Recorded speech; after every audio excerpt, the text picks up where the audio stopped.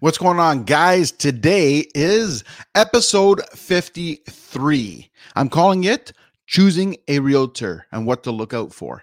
So, I'm doing a podcast tomorrow with an interview, and I was debating whether I was going to do my live one today or wait till tomorrow. I decided that I'm going to talk about choosing a realtor, and I decided to do the podcast today as well. So this week's going to be like a double bonus.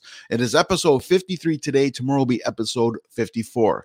So kind of exciting. It's going to be a brief one today, but when looking at the real estate market and, like a lot of people are out there, the market is still hot. I mean, it's a little pulled back from where it was.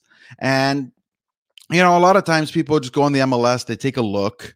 And of course, when you're looking on the MLS, you're finding different things, whether it's realtor.ca, whether, regardless of what you use, whether it's realtor.ca, whether you get a realtor to send you listings, and, which is also an opportunity there. Realtors obviously get the stuff first. So that's something to consider, versus doing it on your own. And so when you're choosing a realtor, I mean, we're not all the same. This is what it comes down to. We're not all the same. Not all realtors are the same, and we offer different things. Now, a lot of times the perception is that we grab a sign, we stick it in the lot, then we go to Florida and sip margaritas while we collect your money. If life was really that simple, this would be a dream. But there's a lot more work behind that. And again, look at realtor.ca. I'll give you an example. When you're looking there, often that is not as up to date as the MLS. Many, many times, a lot of, even when I show people homes, I'll get them sending something to me from realtor.ca and it's actually been sold. And they're like, how is it on realtor.ca if it's already been sold? Well, they don't update as fast as the MLS. Now, remember, the best part of if you're looking at buying and you use a realtor, it doesn't actually cost you anything. Commissions are paid through the seller. It's never paid through the buyer. So there's really not much of a reason not to use a buyer's agent. So, I mean, a lot of times people think, I'm going to go directly to the listing agent and save money. Well, that's simply really not true. I'm not going to say there isn't instances that things happen, but as a general rule, as an example, I'm going to pretend I'm charging 5%. If you come with your buyer's agent, the buyer's agent gets 2.5% and the listing agent gets 2.5%. If you come to me directly, it just means I'm getting 5%. There's no benefit to you. In fact, it's actually a disadvantage to you because we cannot represent a buyer and a seller at the same time. So what that means is that we're providing you with customer service, not representing you. So we represent the sellers. Our interest is with the seller in that circumstance. If you come with your own agent, then your agent will have your interest at heart. That's just one of the breakdown. So now when it comes to listing your home, what should you look out for? That's a very good question, right? And, when choosing a realtor, I mean, first thing you should ask for is what do they offer?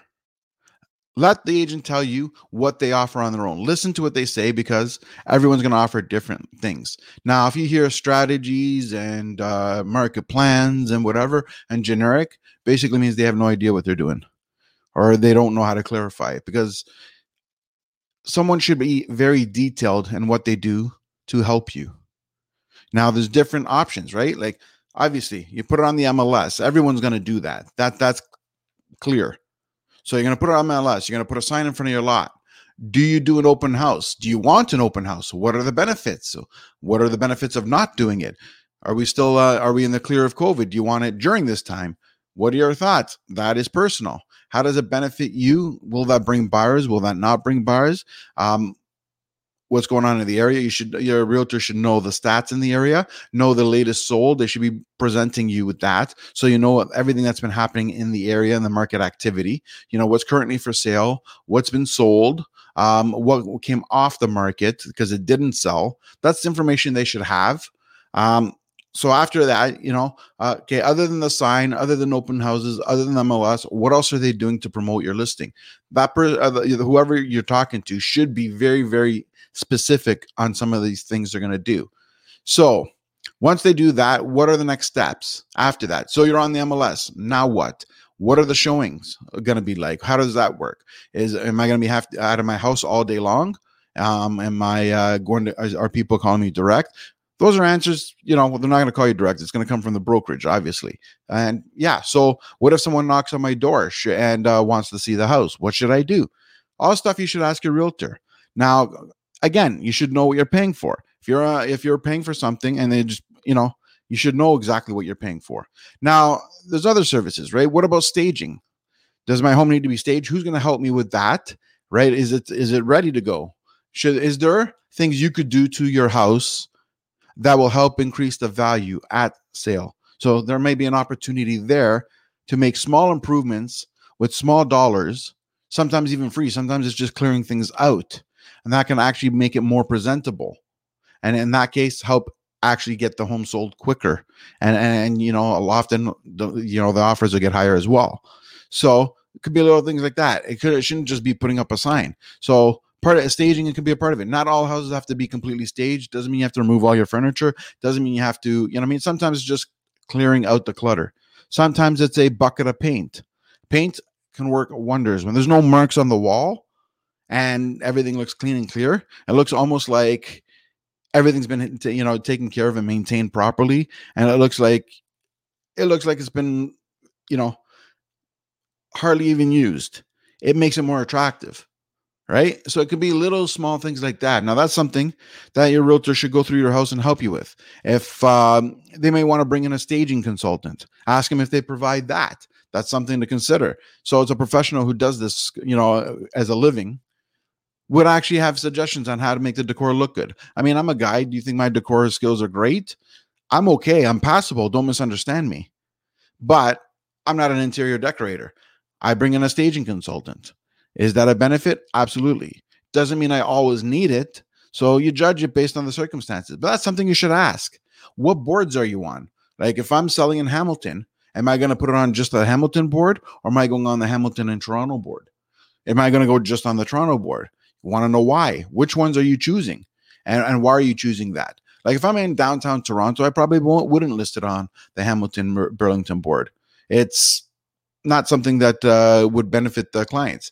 But if I'm in Oakville, Burlington, now we have Toronto agents and we have people in the West going east, and we have people in the local community looking in that area. It is beneficial to be on both boards for that. Same thing with Hamilton.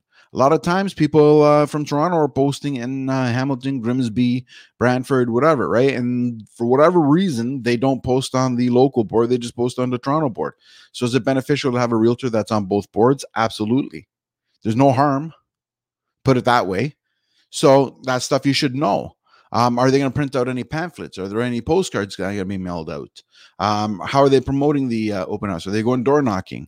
Are they working as a solo agent? Do they have a team? What are the team's functions? Stuff like that. It should be asked, right? Like, and the more information you get, the better off you're going to be, right? Like it's just more to real estate than just putting a sign on the lawn. So, and again, point is, who pay the staging? Who's going to pay for the stager? Who's going to pay for the staging consultant? What happens when you sell it? You're going to have to find a place. How are they going to help you find a place? Do they have anything in the market that's off market that can help you? Do they provide you with post-sale service, such as moving? What do they do to help you with moving? Is there anything? Do they have connections to lawyers if you need one? Do they have, whatever, lawyers, movers, you know what I mean? Anything that you may require that comes up. Do they know people? What's going to happen there, right? Like everybody offers different options. So you should be asking this stuff. So, closing dates happen.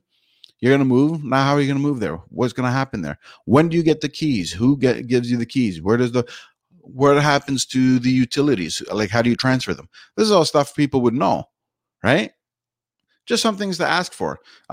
Again, like, you got to choose who you're comfortable with. Also, the person has to, you have to feel comfortable with a person. If a person's full of knowledge, but you feel completely uncomfortable with the person, that may not be the person for you. That's okay. If you have a friend that's a realtor, but you feel uneasy, should you use that person? Maybe, maybe not. If you're uncomfortable, there might be a reason you're uncomfortable. Should you have a conversation with the person? Probably. So work with somebody you know, like, and trust. And also, they should be able to give you a detailed plan of what they do. What differs them from somebody else? And everyone offers different things. Those are the things you should know upfront, what they do and don't do, and then pick the person you're comfortable with. It's really that simple. Thanks for tuning in to episode 53 of the John Papaloni Show. See you tomorrow.